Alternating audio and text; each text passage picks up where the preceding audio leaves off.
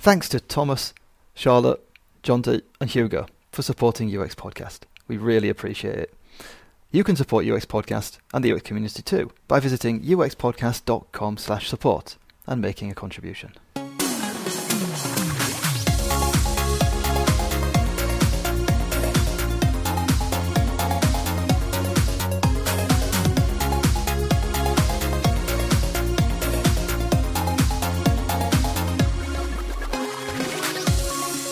Hello, I'm Pan Axbo. And I'm James Royal Lawson.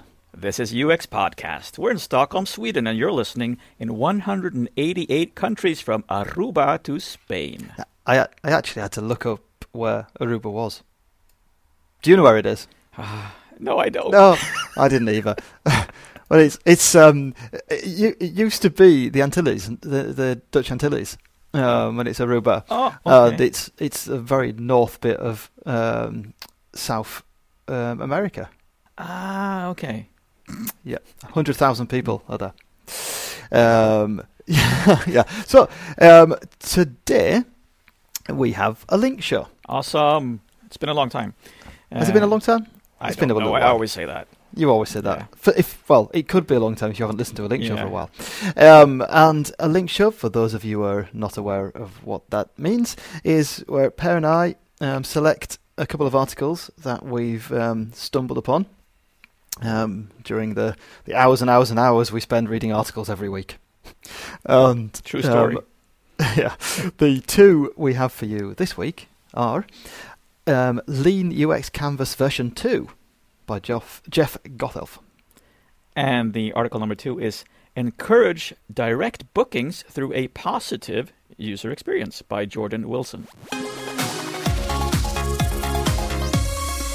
Lean UX Canvas version 2. 3 years ago, Jeff Gothelf, he presented his Lean UX Canvas. And, well, the Canvas is one of these handouts, worksheets that you can fill in to help you get your head around a particular subject, thing, whatever you're trying on. Or print out really big and put up on the wall and use Post-its to brainstorm around the different topic and there's been areas. quite a few canvases as tools over the years, from business model canvases and so on. Is it Lean Startup Canvas? There's several of these canvases to help you. But Jeff produced the Lean UX Canvas a few years ago, and he's now released an update to it. And this update is being based on not only feedback he's received, but also how it's been used and how Jeff has been using it during those 3 years.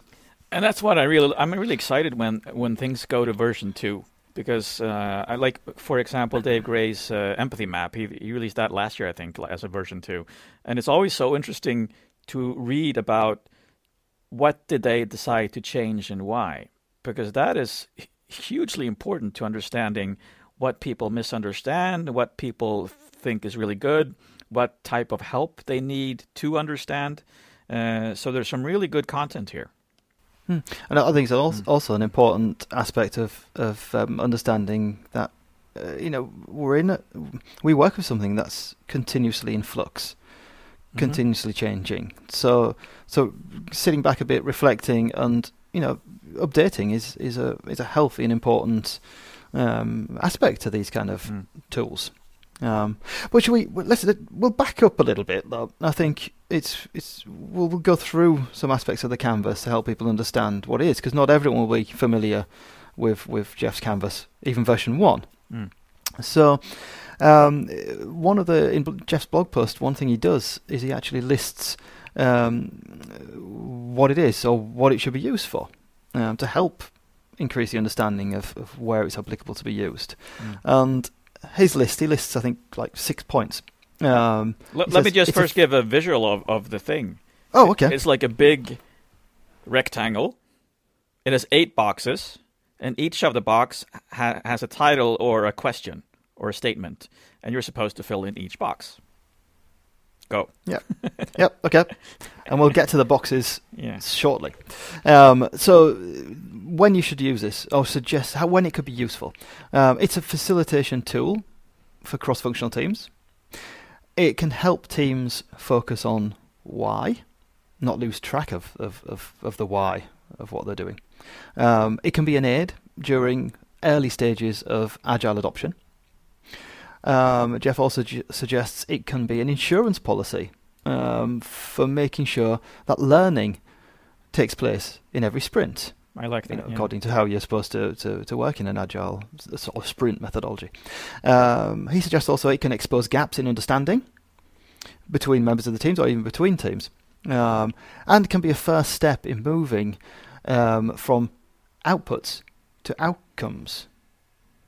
So rather than just producing stuff, you're actually focusing on creating an outcome.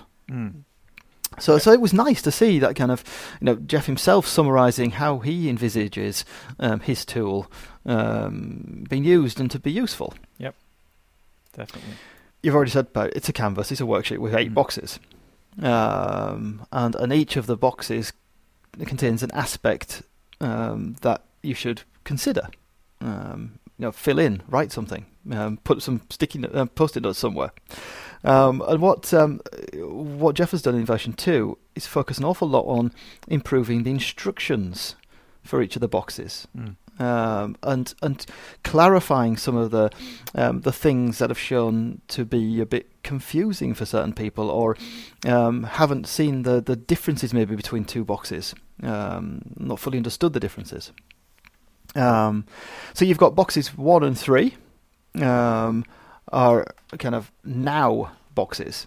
Do you have the sheet in front of you so you can see which 1 and 2, 1 and 3 are, Per? Number 1 is business problem. What problem does the business have that you're trying to solve? And box number 3 is users. What types of users, like personal of users and types of customers? I think we'll get into that some more. So then you've got 1 and 3, those 2 users here, and then you've got boxes 2 and 4 to the right hand side, which are business outcomes and user outcomes and benefits. Yeah, and sandwiched between these 2 sets of boxes is box number 5. Box number 5 is solutions. So box 1 and 3 is where you are now, box 2 and 4 is where you want to get to, and box 5 is what you're going to do to get across there. And underpinning the canvas at the bottom, you have boxes 6, 7 and 8. And box 6, so we're moving now from left to right, box 6 is hypothesis. Box 7 is what's the most important thing we need to learn first. And box 8 is what's the least amount of work we need to do to learn the next most important thing? So basically, these boxes at the bottom, 6, 7, and 8, these are the ones underpinning box 5, I guess, letting you understand and know whether your solution was the right thing. Or you could even, maybe arguably, boxes 6, 7, 8 underpin actually all the boxes to 1 to 5. Confirming your business problem, your target audience, your business outcomes, your benefits, and that the solution was right to gel it all together. Yeah. So that's Jeff's entire canvas. It's really good how it's visual and how it's actually there's a lot of thinking about where things are placed in the canvas. I like that. What I've always liked about the LinearX canvas is I think it is a good cross-functional tool to allow your team or teams to kind of take that moment to pause and reflect and actually properly think through what they're doing and understand what they're focusing on. As Jeff says and we've seen, it's far too often you get lost in the feature factory. Yeah, pushing out, just producing stuff. And you get further and further away from understanding the impacts or the benefits of what you're doing and how that actually benefits your business or organization. Exactly. There is something, though, which I think is still missing. Yeah, me as well. And I mean, we've talked a bit about it. I haven't even said about it yet. I haven't said which it is. No, we do actually have the same point. what the canvas could benefit from, and what teams could benefit from when discussing all of these 8 boxes, or perhaps an additional 2 boxes, or maybe an additional couple of moments of reflection within boxes 3 and 4. Even more clarity around these boxes, maybe, just in the description of what you could talk about in those boxes. It's interesting because I highlighted some of Jeff's comments. I was trying to do an analysis of what did he learn himself, based on what I was saying before. What did you learn that made you change something? So actually, when it comes to box number 3, which is users, he had noticed that teams were taking a bit of a shortcut with this box. So he needed a simplification and clarification around that. And box number 4, which is where you want the users to be in the future, like the user outcomes and benefits, this was the part of the canvas with the most confusion. I thought that was interesting as well. So the 2 of the boxes that were causing the most problems with the canvas are the users and user outcomes. And what could that tell us maybe about how people work? I'm thinking, it's easy to fill in, this is the problem we're trying to solve, and this is what we want to get for the business. And these are the fun solutions we want to write out and think about how we could get to that outcome. But there's very little, and I think this is so common in most teams. There's too little focus on spending a lot of time getting the user boxes right, which means you have to actually go out and understand people.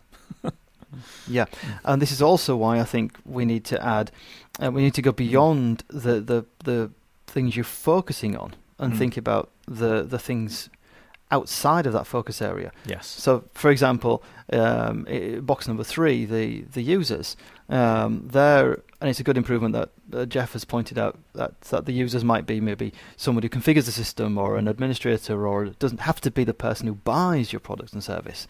But here, it would be healthy to think about and list who is excluded from your product. Yes, exactly. Or what you're producing.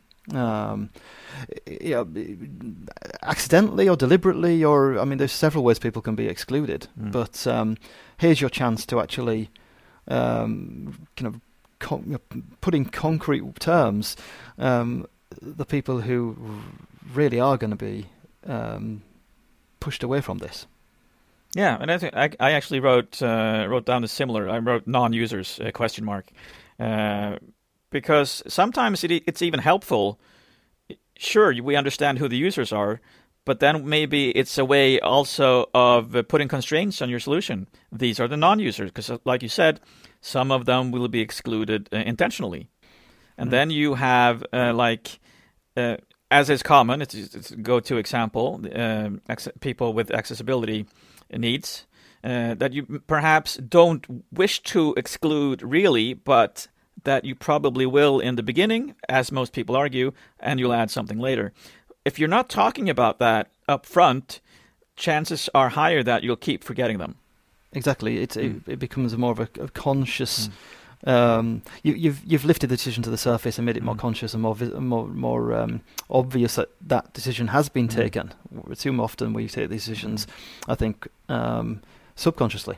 Yeah, it glides under. This, I think, comes to box 4 as well. When you've got outcomes and benefits, of course, I mean, you want to focus on the positive. You want to focus on the positive business outcomes and user benefits. But there will be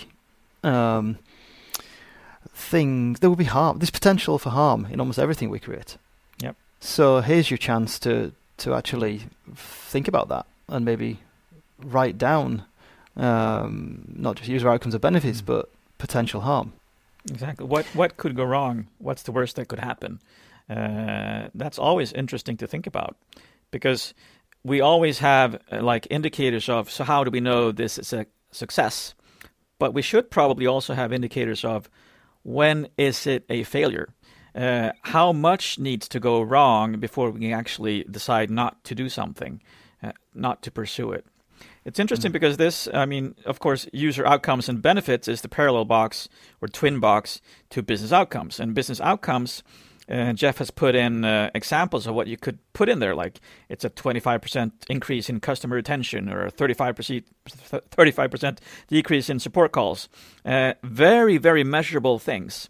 Now, those things could happen. You could have a 35% decrease in support calls or increase in customer retention, and people could be worse off.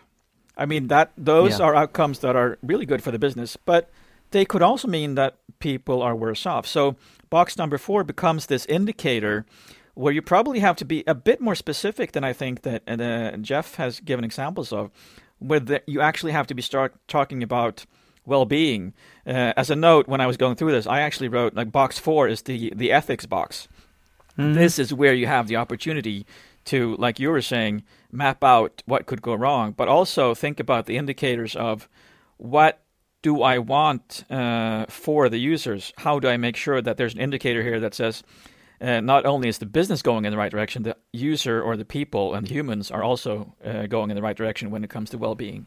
I think what we're talking about here is, because I mean, I like the fact that in the canvas it goes from the left side with 1 and 3 to the right side with 2 and 4 via 5. So there's a symmetry there. There's a flow to the canvas. Whereas we're talking about boxes which underpin 1 and 3 and 2 and 4. So they kind of sit down there as like almost as a reminder. Exactly. That yes, what you're doing is leading you from now to a future state, but there are things that happen when you go on that journey. We probably should do a UX podcast variation of Jeff's canvas. Maybe. Oh, that would be cool. But to our point is also this information that we're talking about that you would add to this then is helpful when you get to the underpinnings of the canvas. And so when you're looking at what are the most important things we need to learn first, but when you actually decide what's the least amount of work to learn the next most important thing, you also are aware of who you are excluding when you are testing that. So you are made aware that we are doing the least amount of work to learn something here based on the fact that we are excluding certain types of users that we will not learn anything about potentially. Yeah. So you always need to, because yes, we learn stuff by doing a minimum viable product and so on, but that is often at the expense of a lot of people being excluded because you do things in a shorter time frame with less people and a less diverse set of people. Likely. And you can also you can learn more quickly if you were right that it would potentially cause a certain amount of harm. There may be indicators that hypothesis in itself was correct, so you can actually prevent that harm from growing. Right. And it's just striking me now when I'm looking at box 8, because the question is, what's the least amount of work to learn the next most important thing? You could also decide to switch that question around. So what's the next most important thing I want to learn with the least amount of work? So you decide the importance of it before you decide that the amount of work is the indicator. It's a great tool, and as we've just shown, it creates conversations even if you don't fill it in. Yeah. We're having a conversation now about the empty boxes. So imagine the conversations you can get from your team if you actually do try and complete this. Exactly, and remember also, well, it's a canvas. You use it in workshop formats. You use it in groups. I mean, it's not that Jeff has not added the things we just talked about. It's just that those may well come up in conversation in workshops when you're talking about it. These are the things that we think a lot of people miss. Yep. So this time around, when we're going to do the Link Show, we actually had a brief discussion about we need to find something positive, because there are a lot of articles out there on UX right now that are talking about this dystopian industry that we've contributed to and making people addicted to stuff. So I went on a hunt, and that's probably why the phrase positive user experience is part of this title. Giving away what you searched for. Probably, yes. So it's called Encourage Direct Bookings Through a Positive User Experience. And it's by Jordan Wilson. on the Blue Magnet Interactive blog. Yeah, and I think they're an agency in America that focuses on the hospitality industry. Right. And so what made me stick with this article, because I always obviously found a lot of articles, is that it made me feel good. It made me feel good about our work and what we strive for and what we can contribute to. And something that we always have been contributing to. And it's sometimes we need to remind ourselves and not forget that what we do is essentially positive. And the interesting thing about this, of course, also is that it's about e-commerce. It's about selling hotel rooms. But Jordan in this article at the offset talks about declining conversion rates, giving examples from Fast Booking and Invesp, who have statistics around conversion rates dropping over time. Yeah, the last 5 years, this chart shows conversion rates dropping from like 3.5% down to just over 2% in that 5 year period. And I'm not going to be dystopian, but I'm going to add a little star next to this, because these figures are talking about average website conversion rates globally. Yeah. As far as I can tell. I mean, I haven't dug really, really deeply in the stats, but when we're talking about global conversion rates, then they're going to mask a lot of variations between countries and a lot of variations between industries. Right, and you're also not mentioning that you're increasing perhaps the number of visitors, so you're perhaps having the same number of sales or increasing number of sales, but the conversion rate, of course, is decreasing because of the number of visitors is increasing. Yeah, there's so many factors. There's a lot of complexity to conversion rate, and what is conversion rate, and what data is used, what's the sample in all this. But there are other sources as well that that is showing that conversion rate maybe isn't by and large as what it once was for some industries anyway. Right. Okay. The numbers guy has spoken. So. So, of course, when she started the article like this, I was sort of expecting you're talking about declining conversion rates. So what do people usually think? Okay, so we need to increase the conversion rate. And then people start talking about these techniques like the dark patterns, like the bait and switch, or confirm shaming, or scaremongering, or like making scarcity counters, saying there are people, 5 people looking at this room right now, or you have this much amount of time left to book to get this discount, and stuff like that. Only 2 rooms left. Yes. But no. What she goes on to do is talk about simply making it better for people. And it's just so heartwarming, because that's not what I expected. And that says something about expectations today in our industry about the types of articles that are written. How do we boost our profits and make shareholder value grow? No, this is all about the users and making them more comfortable with what they're seeing on the screen, so that they are actually helped to book a hotel room. Yeah. As an interesting aside, Barry, I read, or I saw a headline today that talked about how Ryanair as top yet again of the kind of blacklist of companies here in Sweden for the way that they conduct their business, to simplify that data. The number of it's data based on the number of complaints that the ombudsman here in Sweden has to deal with, and Ryanair is they take home that trophy every year. That's crazy.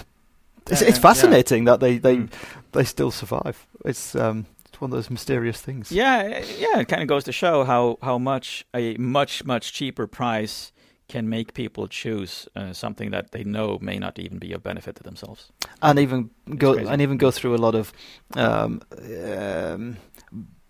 bad patterns or dark patterns to reach that prize of something very cheap. But anyway, that was an aside. Yes, yeah, exactly. Now back to Jordan. So she's writing, a site should be made with purpose and intent. And of course, that's a beautiful introduction. She goes on to talk about the booking button. Highlight the booking button by making the color pop or using a bold font so that potential guests can locate it immediately. It's a booking site for hotel rooms. make the booking button easy to find. Is what she's saying here essentially. Oh, come on. But no, but it sounds silly in one way, but it's also a great reminder that you have actually sometimes you have to tell people this because they're so focused on other types of conversion rate optimization techniques. She talks about simplicity. Do not overwhelm guests with too many options. Excellent, because that's something that when I go to booking sites, actually, I'm overwhelmed with options because they're trying to sort of cause a cognitive overload, so it will be impossible for me to compare different alternatives. She actually mentions analysis paralysis. Yes, it's real. People have a hard time making decisions. So she's saying it may actually make people not book because you're. And I think that's sort of what I hoped. I can, of course, not draw this conclusion because there's no way of saying why those conversion rates were dropping. But I'm kind of hoping in my heart that the conversion rates are dropping because people are tired of these techniques. Well, yeah, I mean, from personal experience, you know that if you're faced with kind of unbundling and having to kind of rebundle it yourself while kind of going through this booking process, it's hard. I mean, if in some ways it falls back to that classic thing we talked about many years ago with you know, one of the best things you could do with forms is reduce the number of fields in your form. You simplify it by taking things away. Right. To a certain extent. I'm simplifying the advice there, but it ties in with that thinking. And then she talks about mobile friendliness and making your website responsive because obviously it makes sense. And the thing is, I was looking. I read the article. Was looking back at it, and I thought that she maybe mentioned that Google was penalizing people who did not have mobile friendly sites, but she did not write that. And I like that she did not write that because that is not the reason you should be making mobile-friendly websites. No, it's not the main reason. No, exactly. The reason you're making mobile-friendly websites is because people need them, and that is why Google is penalising. They're being the kind of like the bearer of bad news. They're going to saying to you, look, we're going to penalise you because you haven't already done the job of making this better for the actual users. Because we've noticed they do think it's better if your site is optimised for mobile. Exactly. But Jordan is now not talking like a conversion rate optimizer. She's talking like she's someone who cares about the people, which again is what I really love. I'm so positive about this. That was interesting. You just did a little thing there where you implied that conversion rate optimizers don't care about people.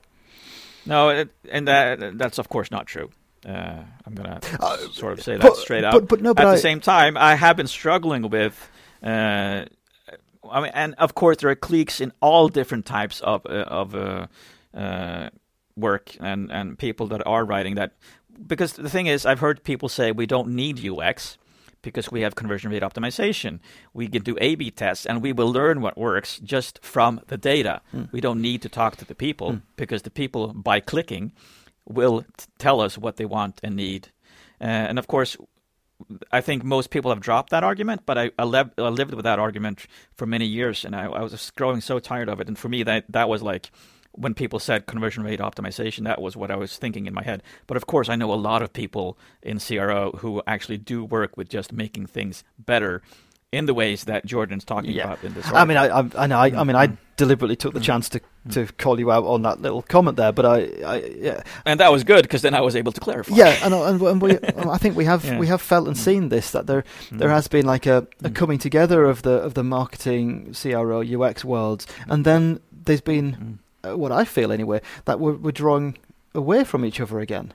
That I think maybe connected to what you say about there's a lot of tools, a lot of practices where CRO or marketing and sales don't feel they need the details that maybe UX provides, or the extra competence UX provides, or maybe even we try and slow down.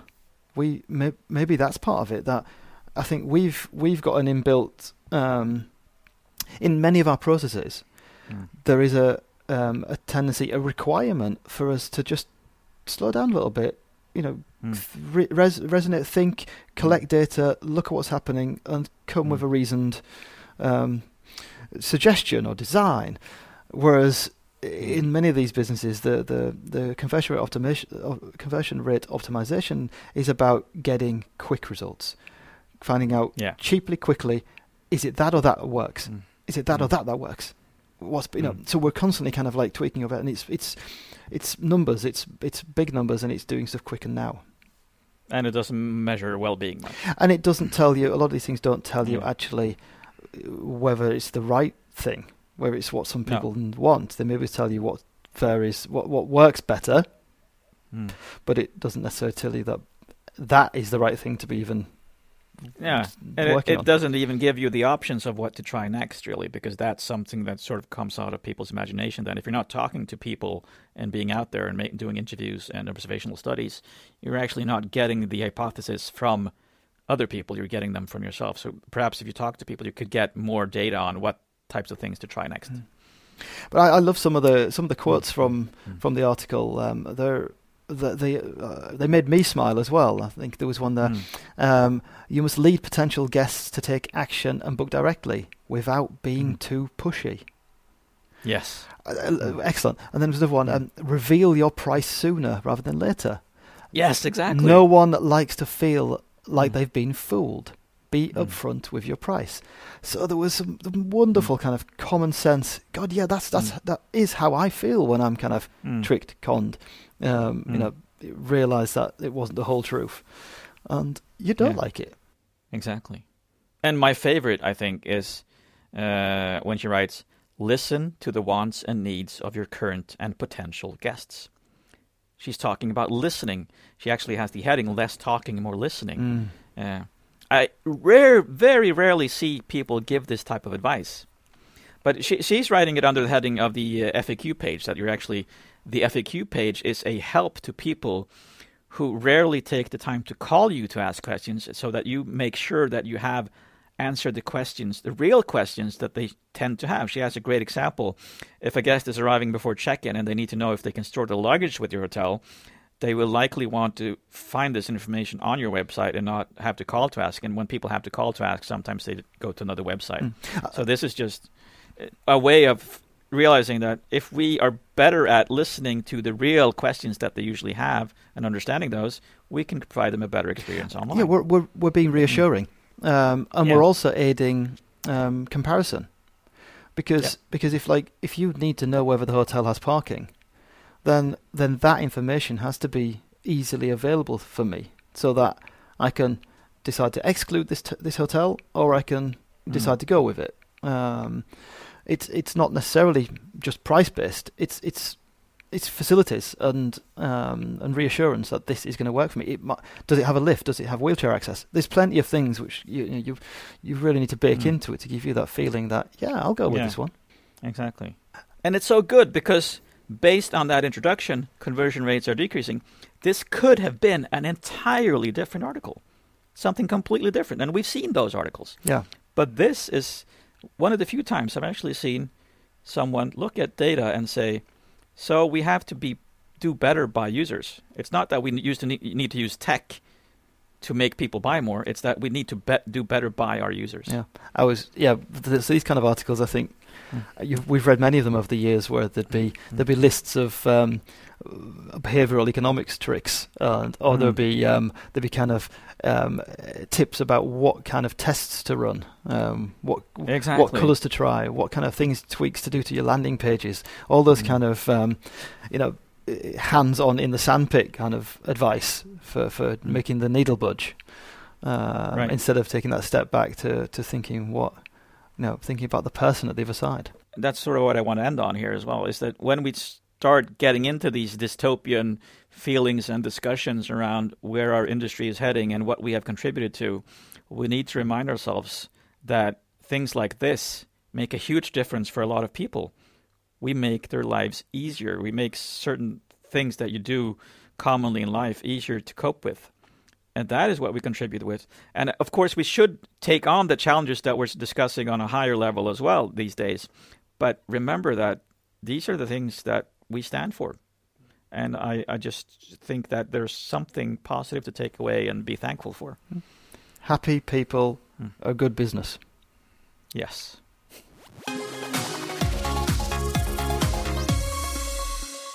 If you want to share your conversion experiences or any other thoughts with us, then you can email us at hey@uxpodcast.com. And that works with the Swedish and American or English version of hey. And if you want a suggestion of something to listen to next, try out episode 85, where we actually do talk about persuasion techniques back in 2014 with Bart Schultz. And finally, if you'd like to contribute to funding UX Podcast, then visit uxpodcast.com/support. Remember to keep moving. See you on the other side.